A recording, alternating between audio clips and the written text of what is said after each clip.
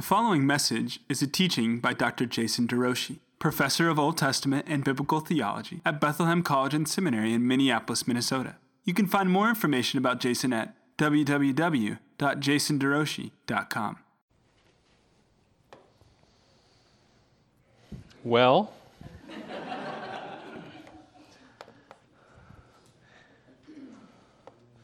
it truly is a joy for me.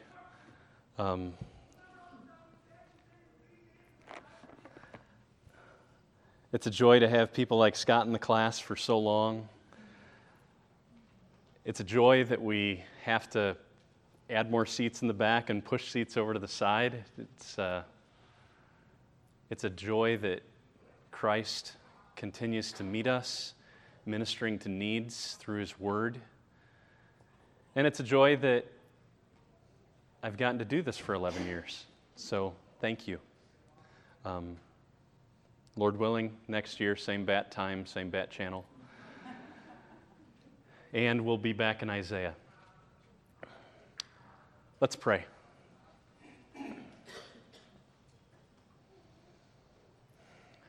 Father, I thank you for laughter. Thank you that we are united in Christ. We have fellowship with one another. Thank you that when we confess our sins, you're faithful and just to forgive us. Thank you that Christ is the covenant into whom we stand, by whom we are reconciled to you, from whom we are then commissioned. Thank you that the power that was at work in Him is now in work in us. Thank you that He is greater than he who is in the world. Thank you that He is light. And in our identification with Him, we become lights. I pray that we would not hide our light under a basket, but that it would shine. Thank you for Isaiah, that you spoke to him between 740 and 700 BC about things that could encourage our heart 2,700 years later. Thank you that your word is living and active, that it can pierce into the core of our being, giving us hope, confronting sin, and increasing our taste, increasing our sight of what is beautiful. Meet us now, I pray. Open your word to us. Through Christ I ask. Amen. Isaiah 49 is where we're at today. Isaiah 49, please turn in your Bibles there. Last week we began this second, it's called a servant song, and it's been tagged that. There's 4 of them in this book, 4 extended poems that mention the servant that are focused on not the servant nation, but the servant king. The Spirit-empowered king that we focused on at the first half of the book is tagged the servant, and this is a book ultimately about him, the servant Savior who comes and proclaims good news. Isaiah 49. Last week we covered verses 1 through 7. I'm going to read 1 through 13. Listen to me, O coastlands. Give attention, you peoples from afar. The servant is talking. This is an autobiographical expression. The Lord called me from the womb, from the body of my mother. He named my name. He made my mouth like a sharp sword. In the shadow of His hand He hid me. He made me a polished arrow in His quiver. He hid me away. He said to me, You are my servant, Israel, in whom I will be glorified. But I said, I've labored in vain. I've spent my strength for nothing in vanity. Yet surely my right is with the Lord, and my recompense with my God. And now the Lord says, He who formed me from the womb to be His servant, to bring Jacob back to Him, and that Israel might be gathered to Him. For I am honored in the eyes of the Lord, and my God has become my strength. He says, It is too light a thing that you should be my servant, to raise up the tribes of Jacob and to bring back the preserved of Israel. I will make you as a light for the nations, that my salvation may reach to the end of the earth. I'll pause there. That's the first 6 verses. We've got 2 units here. It begins with a command, listen. And the ones who are supposed to listen are those at the farthest reaches of the globe in the coastlands. And then, if you look at verse 13, there's a final command, sing, sing. And it's not just the coastlands. He doesn't stop there. He goes universal. Sing, O heavens, and exult, O earth. Break forth, O mountains, into singing. Why? For the Lord has comforted His people and will have compassion on His afflicted. So that's the frame. And up front, he's calling, listen, hear. But not just hear in a way that changes you, that moves you to surrender all that's in your heart to this servant king. So it's a call to receive the servant king's mission, and if you receive it, it will move you to fulfill the final commandment. So in these first 6 verses, I'm seeing a declaration of what the servant's mission is. So look again at verse 3. He said to me, the Lord said to me, says this servant, you're my servant, and then he gives him his name, Israel, in whom I will be glorified.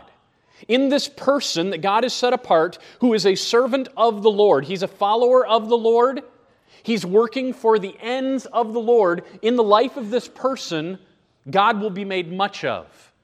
Like a telescope magnifies a distant moon that in our eyes looks so small, but when we look through the telescope, He's made, that planet is made massive. So too, that's what this servant's going to do for the sake of God. He's going to glorify Him, display Him as weighty, honor the Lord. So whatever the servant does is not ultimately going to pull glory away from God. It's going to magnify that glory in big ways. This servant's name is Israel, and then it's to this same servant that God says, verse 6, it's too light a thing that you should be my servant to raise up the tribes of Jacob and to bring back the preserved of Israel. So just look at that.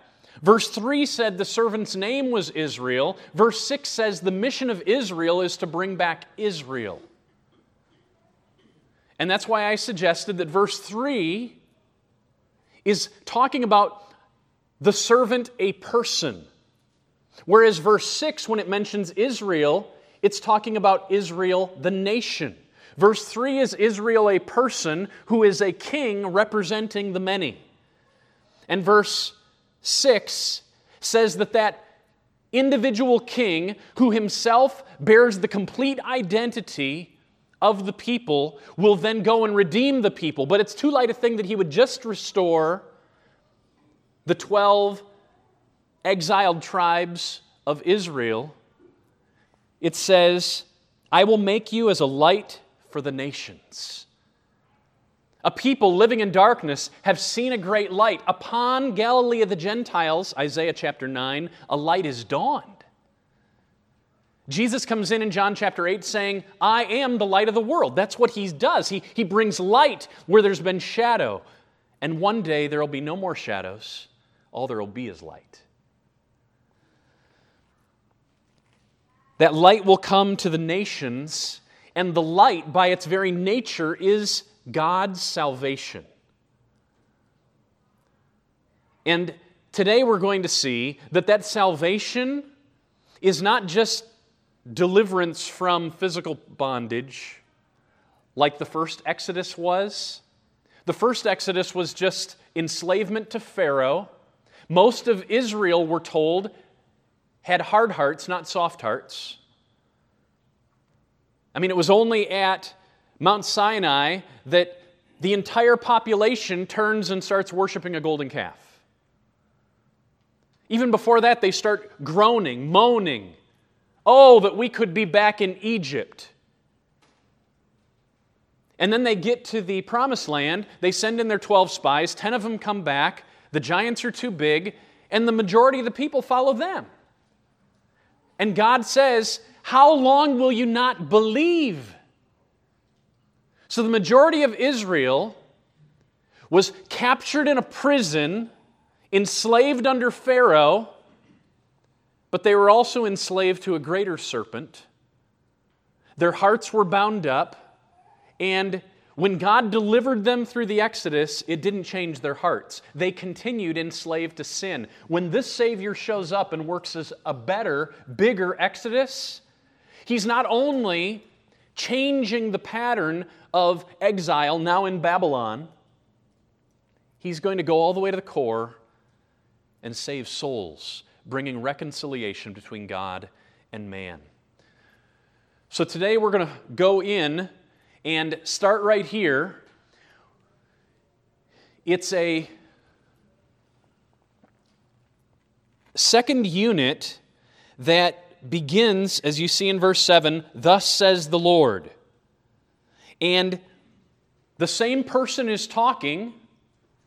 I believe it's this servant, king, that we now know of as Jesus. He's the one who's talking in first person and telling us more about His mission. So we're going to move from God clarifying how some rulers are going to receive His mission to a greater description, not just a declaration, but a greater description of that mission, leading us to the point of the praise. So we begin in verse 7. God clarifies how some rulers will receive the servant's mission. The text says, "Thus says the Lord," and the way that I know that the same person is talking is because in verse 6, God talked to him and said, "It's too light a thing that you should be my servant to raise up Jacob." And that same singular "you" shows up at the very end of the quotation. In my ESV, it's the last word of verse 7. God's still talking to the same servant, the "you." So let's read it. The Redeemer, that is Yahweh, and then it unpacks in this context. When we hear Yahweh, be thinking of Him as the Redeemer of Israel. Now, the ESV adds an "and" here, but it's not in the Hebrew text.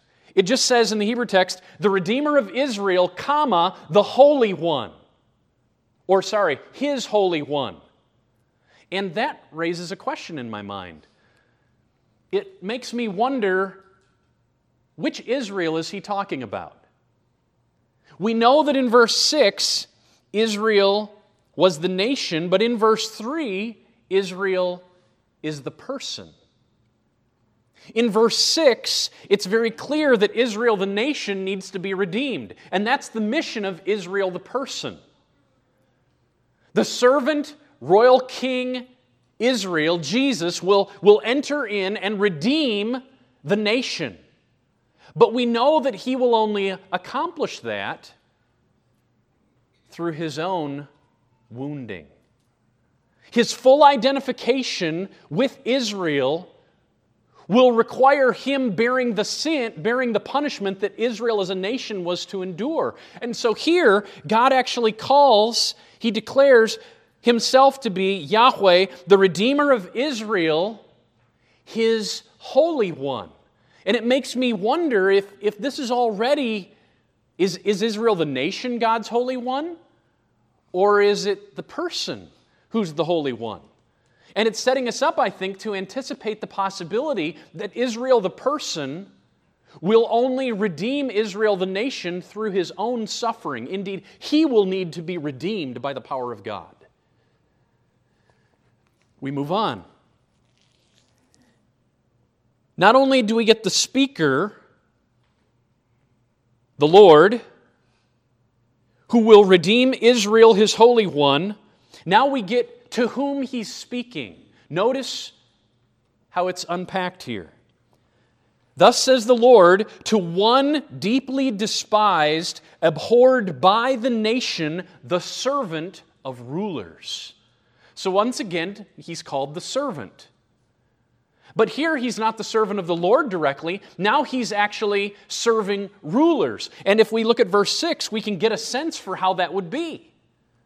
That the very one who is obeying his Father in every way, what that is going to require is that he works in a way that ministers to and upholds and helps everyone else.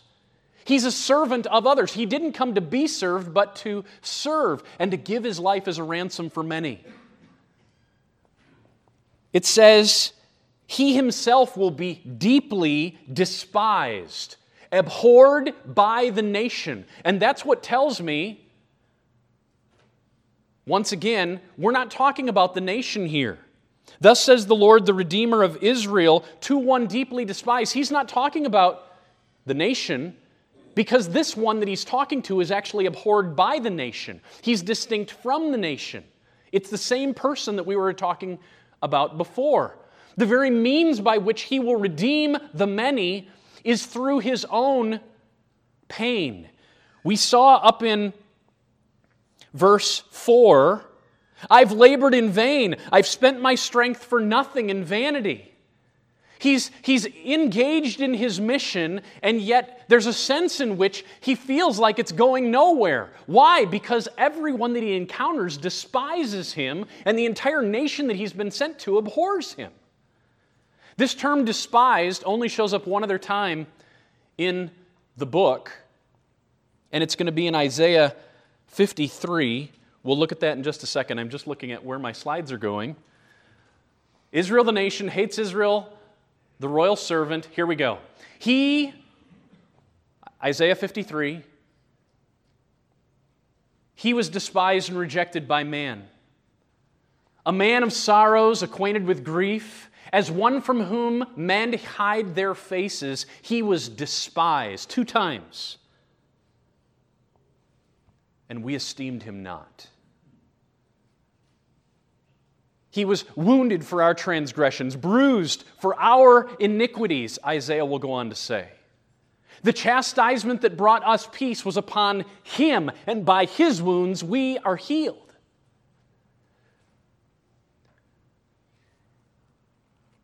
This is the one to whom the Lord is talking. It says that he'll be a servant of rulers. Look at how Isaiah 52 begins. So Isaiah 52:13 is where actually the song that we think of Isaiah 53. Oh, that's the suffering servant text. But the servant text actually starts in Isaiah 52:13, right at the end of the chapter. And here's where it begins. Behold my servant, key word, he shall act wisely. He'll be high and lifted up.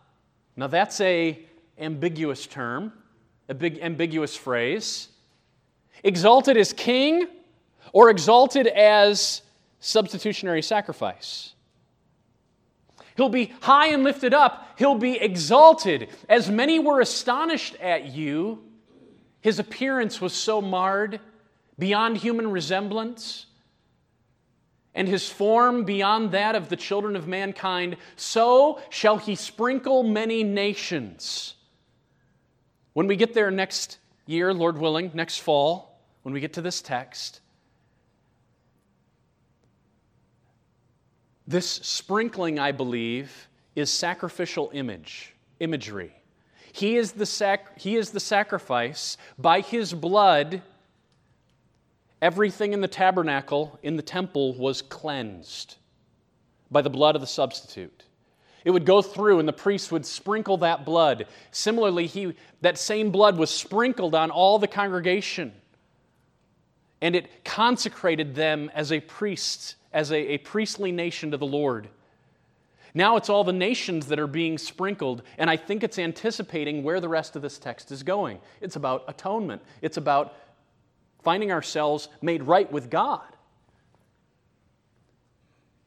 Kings shall shut their mouths because of him, for that which has not been told them they now see. In a book where all of Israel, the nation, is described as blind, even though they have eyes. Now the kings of the world have eyes to see. They actually see him for who he is. And that which they haven't heard, they understand. Paul's going to cite this final text out of the Greek translation. He's going to cite it in Romans 15. I make it my ambition to preach the gospel. Using the same word that we saw in Isaiah 40, the same word that we'll see in Isaiah 52 and in Isaiah 61, to preach the gospel. I make it my ambition to preach the gospel, not where Christ has already been named, lest I build on someone else's foundation. Paul was driven, a certain kind of missionary, into the pioneer lands where no one else had gone. And when he pushes himself in that way, what's on his mind is Isaiah 52.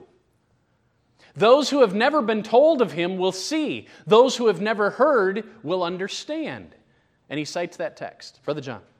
As I understand you interpreting, helping us understand the concept of what the word Israel refers to, not always the nation, in this case the servant Christ, I'm just curious, I had always thought I understood that Israel in itself had been sort of called to be a light to the nations, the nation Israel. But that's not where we're going here. Is there any support in the Old Testament that Israel itself, the nation, is called to be a light to the nation? Or is it always anticipating Christ? So the question is, see if I can capture it right. Is there any support that Israel, the nation, was ever called to convert the nations? Is that? Yeah, that's basically. If that's what we mean by light, bringing salvation to the nations. And I do not think Israel, the nation, was ever called to convert the nations. They were waiting for the day when the perfect Son would come, and when He would rise, then there would be global conversion. Israel was, however, called to be a kingdom of priests and a holy nation. And the question at hand is, what does this light language mean? Priestly language is about mediation. It's also about proclamation. But Israel's role as priests, as I understand it, was a come and see type role, where God was set up at the temple in the middle of their land, in a physical temple with a manifest presence that people could have seen. There was a glory cloud there, a cloud that glowed at night. And the nations would come in like the Queen of Sheba. And Israel was to be living for God perfectly. They were supposed to be obeying His voice, honoring Him in their daily living. And in that context, calling nations, people like Ruth the Moabitess, Rahab the Canaanite, Uriah the Hittite, they all become Israelites. They come in, and the challenge is, though, finding a text where where it's not the come and see type priesthood, but a go and tell type priesthood. In the New Testament, it seems that we have both go and tell and come and see. We have come and see in that we have become a holy nation, a people for God's own possession, a royal priesthood. Why? That we may proclaim the excellencies of Him who called us out of darkness into His marvelous light. So there's where light language does show up, and it's in the context of a priesthood, and we're proclaiming. And I think that's what Israel was supposed to do. But I would say that's not equal to the Great Commission of actually going out and calling people in distinctive, unique ways. Potentially at a later date, I can go in and unpack further how I'm understanding missions just work its way through the Bible.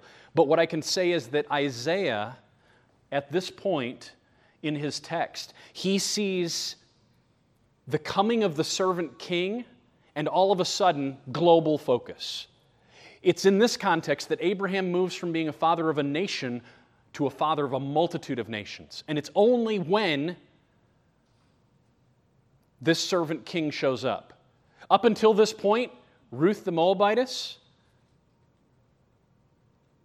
Rahab the Canaanite, and Uriah the Hittite become Israelites. And with that, have to follow the law of Moses. With the coming of Christ, there's no more law of Moses.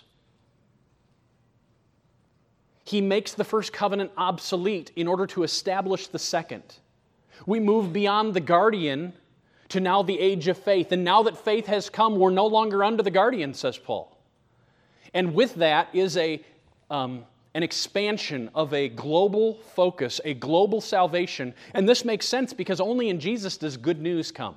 Only in Jesus does the curse get abolished and light actually be displayed. Israel, the nation, is not the obedient son. Only Israel, the person, is the obedient son who secures the blessing for the world. And Israel, I think, understood that. So they're longing for this day when the king would come and all of a sudden missions would go global. Great question. So Paul is looking at this text. Kings shall shut their mouths because of him, for that which has not been told them they see. And I'm saying, when I look at this text, kings shall see and arise, verse 7. Princes will actually lie prostrate before this Lord, Yahweh, because of what he's doing through his chosen son, this chosen person. They'll lie prostrate because of the Lord who is faithful, the Holy One of Israel, who has chosen you. So if I'm right, that at the beginning of verse 7, the Redeemer of Israel, that Israel there is actually not the nation but the person, His Holy One, then God calls Himself the Holy One at the end of the verse, and therefore the servant person is being identified. He's the Holy One. It's God's Holy One is the servant person king. And then Yahweh Himself is the Holy One. And it's drawing together the identities, the makeup. And it's not the first time we've seen this in the book. In Isaiah 7:14, He was called Emmanuel, God with us. In His own person, God shows up. When I meet Jesus, I meet God. Or Isaiah 9:6, His name will be Wonderful Counselor, Mighty God, Everlasting Father, Prince of Peace. The Spirit of the Lord will rest on Him. And as if He's a movable temple. Wherever He goes, the Spirit of the Lord is just right there. That's how we've seen this individual displayed thus far, and that's how I'm seeing Him unpacked here. Holy One, Holy One. He's chosen this servant. In verse 8, we get another speech. Thus says the Lord. So we've had the first statement in 49, 1 through 6. Now we get a further description of this servant's mission, and this is awesome as we begin to consider all that Jesus is for us. Thus says the Lord, in a time of favor I have answered you. Past tense, and the you is singular. Just like the you at the end of verse 7, just like the you in the beginning of verse 6. I'm seeing all this to be the same person. God is addressing His servant king, whom we know of as Jesus. And He starts out by saying, in a time of favor, I have answered you. But what this person represents is Israel. Israel as a nation that is far from God, that is blind, that has been rebellious. They're in exile. And into their exile, into their curse, this one has shown up, fully identifying himself with them. So for the nation, this is favor. And that favor comes in the declaration, this is my son, in whom I am well pleased. That is what characterizes the life of Christ, who's representing the nation. And if you're in Him, that pleasure gets spread out to all who are in Christ. In the time of favor, I have answered you. In a day of salvation, now the ESV has, I have helped you. But the tense actually changes here, and it's the same verbal form that we see in the very next line, I will keep you. So what I'm seeing at the beginning of verse 8 is, I have answered you in the past. In a day of salvation, I will help you. And then he'll do it again. I will keep and give you. And then in verse 11, I will make all my mountains a road. God's going to do something in the future with respect to the servant, 3 different things. He's going to help him, he's going to keep and give him, and he's going to make mountains a road.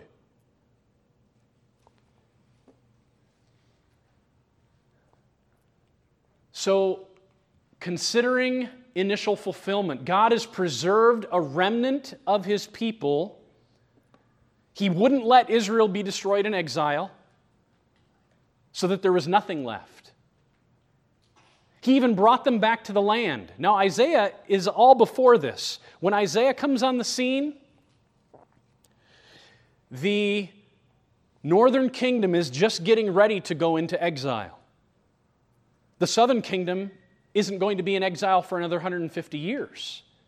But Isaiah is always talking with his eye to the future. He's a seer. That's what the prophets are called. He's able to see things no one else can see, including the future and including what's inside of your heart and my heart. He's able to look as a prophet and identify what's going on in the present, what's going on in the future. And he sees what's in the future, and it's exile. But beyond exile is a Redeemer. And through the exile, God will destroy His people, but He will not waste them away so that there's none left. Indeed, He'll bring them back, establish them in Jerusalem, in the land, because it's from there that Isaiah's partner, Micah, both of them preaching at the exact same time, Micah says, yeah, the king's going to come from Bethlehem, which means they can't all stay up in Babylon. They've got to be able to come back and establish themselves in the land because the king has to be born in this land. And he's going to grow. So there's been a remnant that's been preserved. God has helped them in a time of favor. He's preserved them. But then it seems to me that there's this anticipation of God's future faithfulness in the life of His Messiah so that it can say, I will help you. I will help you. I will be all that you need through the garden, all the way to the cross. Not my will, yours be done. In perfect reliance on His Father. Keep persevering on behalf of you and me. Perfect love with the aid of a perfect Father. Carrying Him all the way. In a day of salvation, I have helped you. Now, Paul takes this text, now this is a lot of words, but the blue part is a quotation of our very passage. And one of the things that we're increasingly going to see, and I've mentioned this before, is that Jesus is the servant, and after Isaiah 53, He produces servants. So from Isaiah 40 to 53, the term servant shows up only in the singular 20 times. And it refers to both the servant nation and the servant person. But in Isaiah 53, right after the substitutionary atonement, when what's driving Him is the joy set before Him, that He might see His offspring. What's going to happen on the other side of the cross is that He's going to be able to see something. Oh yes, He will die, offering Himself as a guilt offering, but He will see something on the other side of it, meaning He will raise from the dead, and what He will see is an offspring that has been birthed from what He did at the cross. And all of those offspring from Isaiah 54 to 66, 11 more times the term servant is going to show up, always in the plural, never in the singular. The singular servant person is going to die on behalf of the singular servant nation, but it's too light a thing that He would just redeem them. He will also die on behalf of all the world, and He will produce servants, plural. Now, with that framework, what is given as a mission for the Messiah becomes the mission of His people. If you are in Him, you not only receive salvation, you gain a call to take up where He has After his ascension, he sends us his Spirit, and he continues to work through his people in power, fulfilling his mission. Notice how Paul's talking. If anyone is in Christ, he's a new creation. Over and over again in Isaiah, new creation is the language. We see it in Isaiah 42:9, 43:19, 48:6, 65:17, 66:22. God's doing a new thing. He's going to make a new heavens and a new earth, new creation. And Paul's saying it's already started in our lives. If you're in Jesus, a new thing has begun. The future has been brought into the present. And so we get the overlap of the ages. The age of darkness and Adam is still there, but Christ has come in and brought the future into the present. The new creation is overcoming the original creation. If you're in Christ, you're a new creation. The old has passed away. Behold, the new has come. All this new creation stuff that Isaiah talked about is from God, who through Christ reconciled us to himself and gave us the ministry of reconciliation. God captures us and then calls us to carry on his mission. That is, in Christ, God was reconciling the world to himself, not counting their trespasses against them, and entrusting to us the message of reconciliation. Therefore, we are ambassadors of him, for Christ, God making his appeal through us. So therefore, Corinthians, as I fulfill my mission, which was at first Christ's mission, I implore you on behalf of Christ, be reconciled to God. For our sake, he made him to be sin who knew no sin, so that in him we might become the righteousness of God, working together with him. So Christ is still working, doing his servant-saving work. And he's doing it through his people that he's established. Then we appeal to you not to receive the grace of God in vain. For he says, in a favorable time, in a time of favor, ESV, I listened to you. In a day of salvation, I have helped you. From Isaiah 49:8. Behold, now is the favorable time. Behold, now is the day of salvation. In the original context, I think this is talking about God's helping his Messiah. But we are the body of Christ. And now Paul says what was true of the Messiah is true for us, and right now is his time when he's delivering us. Right now is the time when he is saving us, helping us in the midst of our own afflictions, just as he was with Christ all the way through the cross. Notice where Paul goes. Right now is the time of salvation.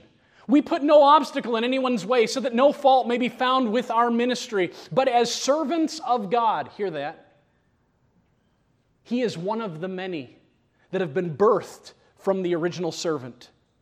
After he's already echoed Isaiah in the new creation. We are servants of God. We commend ourselves in every way by great endurance in afflictions, hardships, calamities, beatings, imprisonments, riots, labors, sleepless nights, hunger, and then he continues the list on for 3 more verses.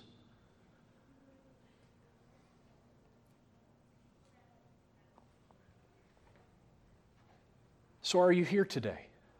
Afflictions.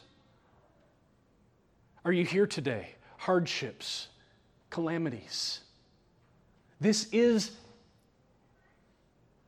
the journey of every believer, and today is the day of salvation. What that means is this is not just about spiritual deliverance. This is about gaining an awareness of how I can, on rock-solid foundation, live day by day by day with my faith unswerving.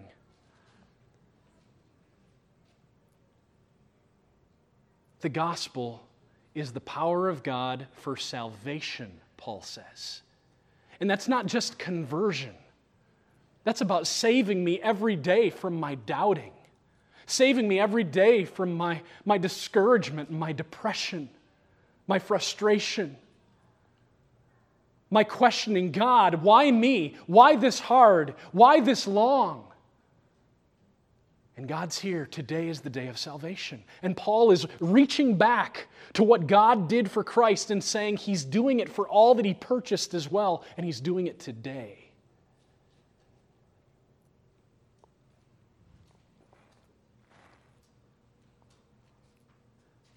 We keep going.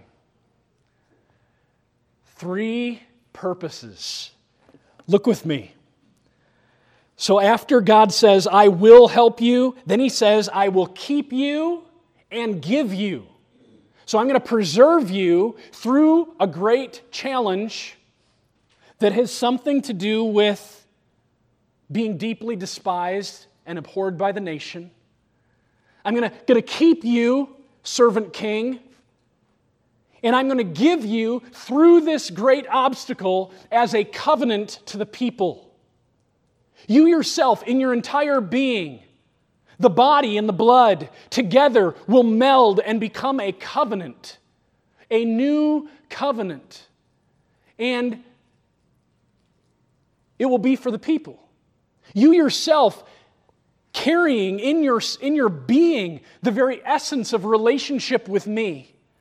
I am your father, you are my son, and as people identify themselves with you, you will be the very covenant that holds us together. And it's going to accomplish 3 things.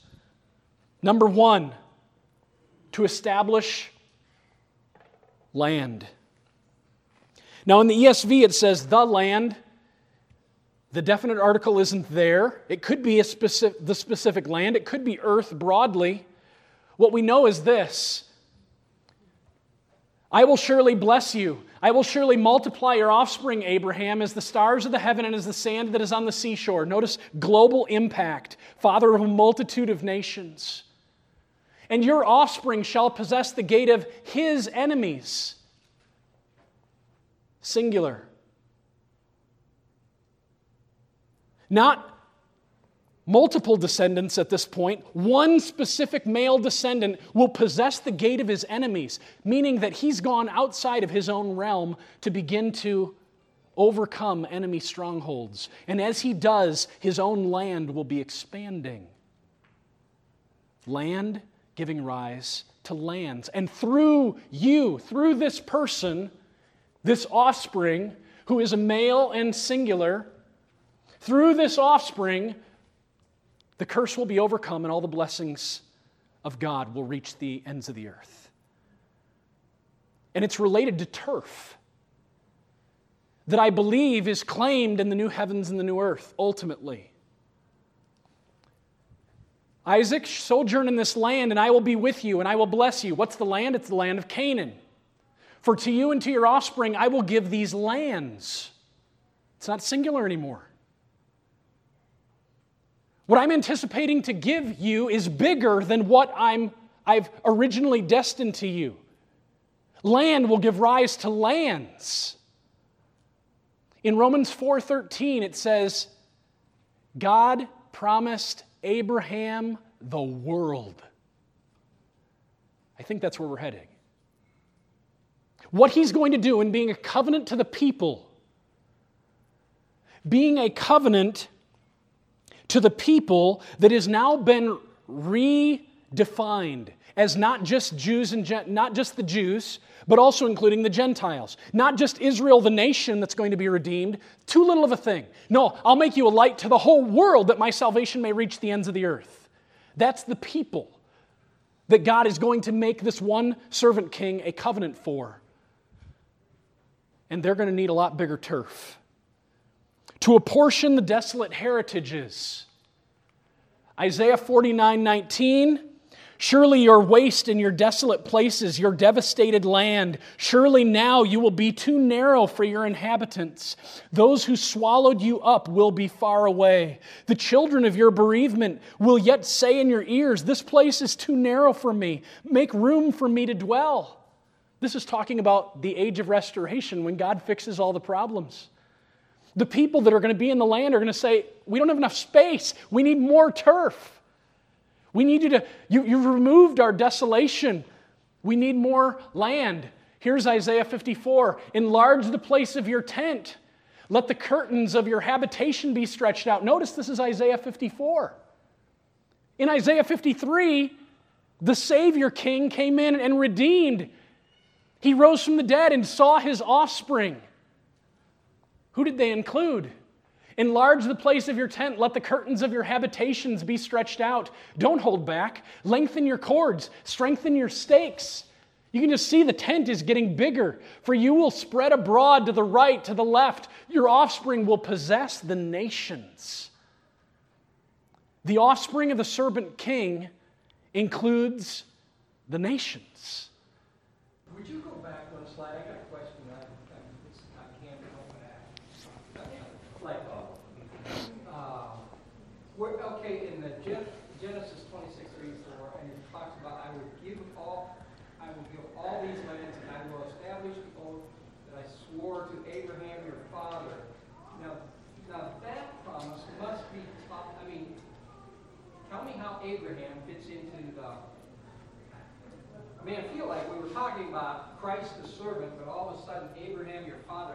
I'm becoming confused about that piece in there. Although I realize it's from Genesis, not from Isaiah.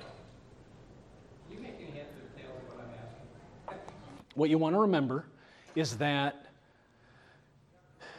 Abraham is where the global curse's answer is first addressed. All the world after Adam is under a global curse. The flood, still everyone is under a curse. God doesn't wipe them all out. He preserves Noah and his family. But we're told that still the wickedness of man's heart is the same. 8 people give rise to 70 families in Genesis chapter 10. Then God brings Abraham. And he says, through you all the world will be blessed. I'll make you into a father of a multitude of nations. Kings will come from you. What you're hoping for is the single king. These are promises given to Abraham. Paul says in Galatians 3, the gospel was preached beforehand to Abraham when it said, through you shall all the families of the earth be blessed. So the oath that God swore to Abraham is bigger than one land, bigger than one people. In Genesis 22, that promise regarding the offspring possessing the gate of his enemies and through him all the world being blessed, that was given directly to Abraham. So that's what I'm seeing happen. And Isaiah is seeing the fulfillment of all this and focusing it in on now this servant. Now let's just look, let's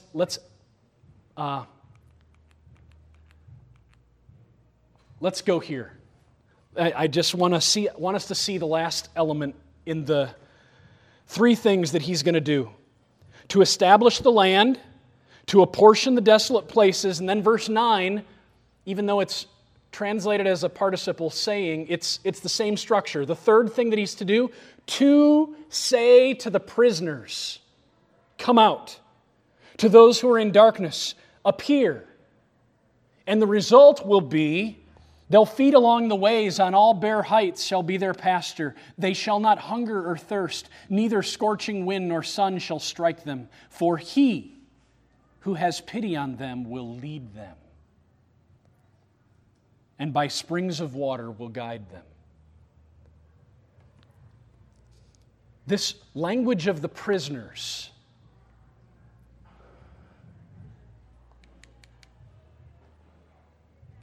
I'll just say, I think we're supposed to understand physical prisoners on the one hand. He's going to deliver physical captives, but there's more, and here's why I say there's more.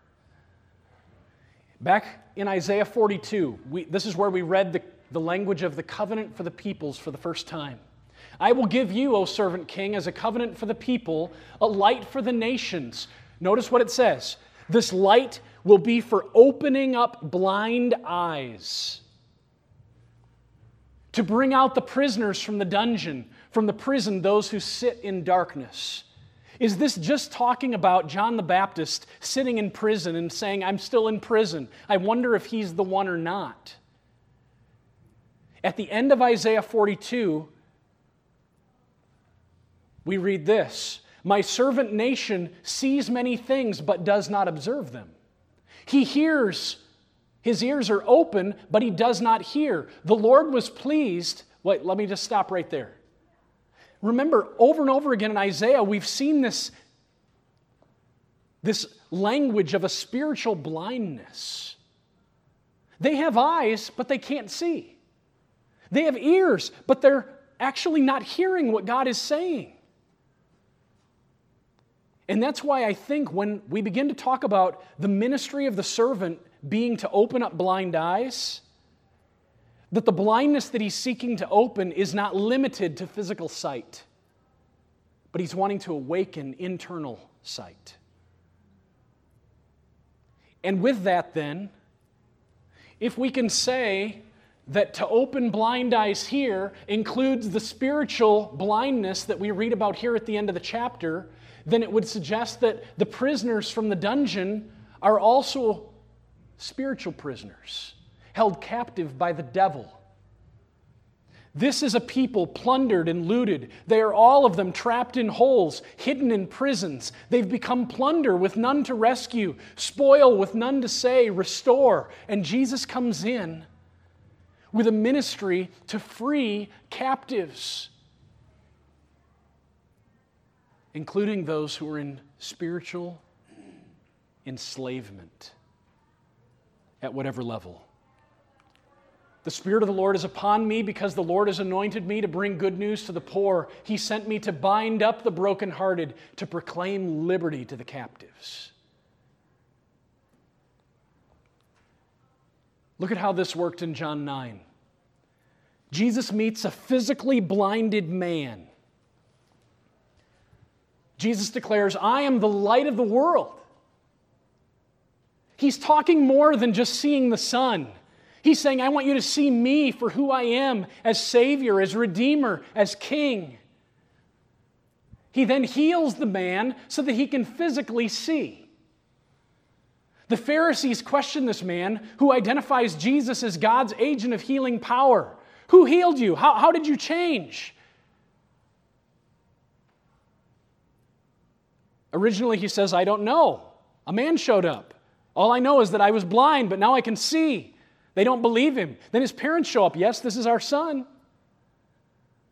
They don't want to say it was Jesus because it says they feared that they'd be thrown out of the synagogue. But then the son just speaks up, caring little about what would happen. He's had something happen, not just externally. He's had something happen internally. He has seen something with so much power. He declares, since the beginning of creation, you go read your book. There is no place in all the Old Testament where anyone is ever given sight when they were blind. If this has happened now, it's not a work of Satan. It is a work of God. And the Pharisees cast him out of the synagogue. Jesus heard that they had cast him out. And having found him, Jesus said, do you believe in the Son of Man? He answered, who is he, sir, that I may believe in him? Jesus said, you have seen him. He's talking about something deeper than just physical sight. Because the seeing here is going to be equated with believing. You have seen him, and it is he who is speaking to you. I believe. And he worshiped Jesus, and Jesus didn't push back the worship. He received it as if he were God. And he said, Lord, I believe. Jesus said, for judgment I came into the world, that those who do not see may see, and those who do see may become blind. We have a Jesus who came to bind the strong man. How can someone enter a strong man's house and plunder his goods? The goods of the devil are all kinds of enslaved people in our world. And Jesus comes in and binds up that strong man in order to deliver enslaved souls. I will build my church and the gates of hell shall not prevail. Notice that the gates, this is not defensive, this is offensive. We're heading right into the castle of Mordor. Right at the heart of the evil, and it will not prevail. And so it says, I will give you, church, the keys of the kingdom of heaven. Whatever you bind on earth will be bound in heaven. Whatever you loose on earth will be loosed in heaven. The very one who came to bind the strong man is now equipping his people with this kind of power. This is part of what it means that Christ is the covenant between us and God. To help us live without enslavement to depression, to bondage, to brokenness, to guilt, and then to be agents to help others be freed from such chains. And the result is this: they shall hunger no more, neither thirst any more. The sun shall not strike them, nor any scorching heat. That's exactly what we're reading here in verse 10. The Lamb in the midst of the throne will be their shepherd. He will guide them to springs of living water. God will wipe away every tear from their eyes. So there's an already and not yetness, but this is the ultimate end. And Isaiah is just bringing it all together. Jesus is all of this for us. And we just want to recognize today is the day of salvation for you and for me, for freedom, for life, all the while hoping when it will all darkness and all bondage will be broken. Lynn?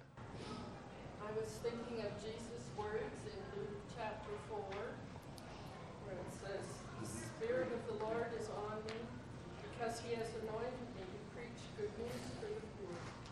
He has sent me to proclaim freedom for the prisoners and recover your sight for the blind, to release the oppressed and to proclaim the year of the Lord's favor." It's like he's just quoting Isaiah.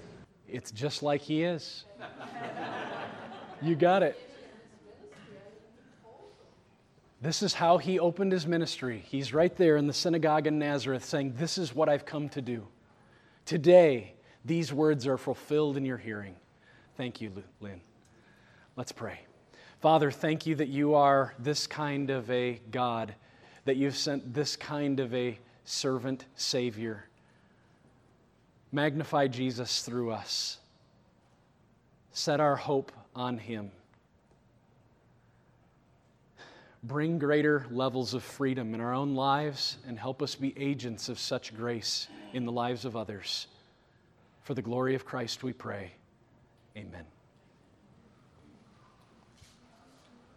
Thank you for listening to this message from the ministry of Dr. Jason DeRouchie, Professor of Old Testament and Biblical Theology at Bethlehem College and Seminary in Minneapolis, Minnesota. Feel free to make copies of this message to give to others, but please do not charge for these copies or alter their content in any way without written permission from Jason DeRouchie. For more information on Bethlehem College and Seminary, we invite you to visit online at www.bcsmn.edu.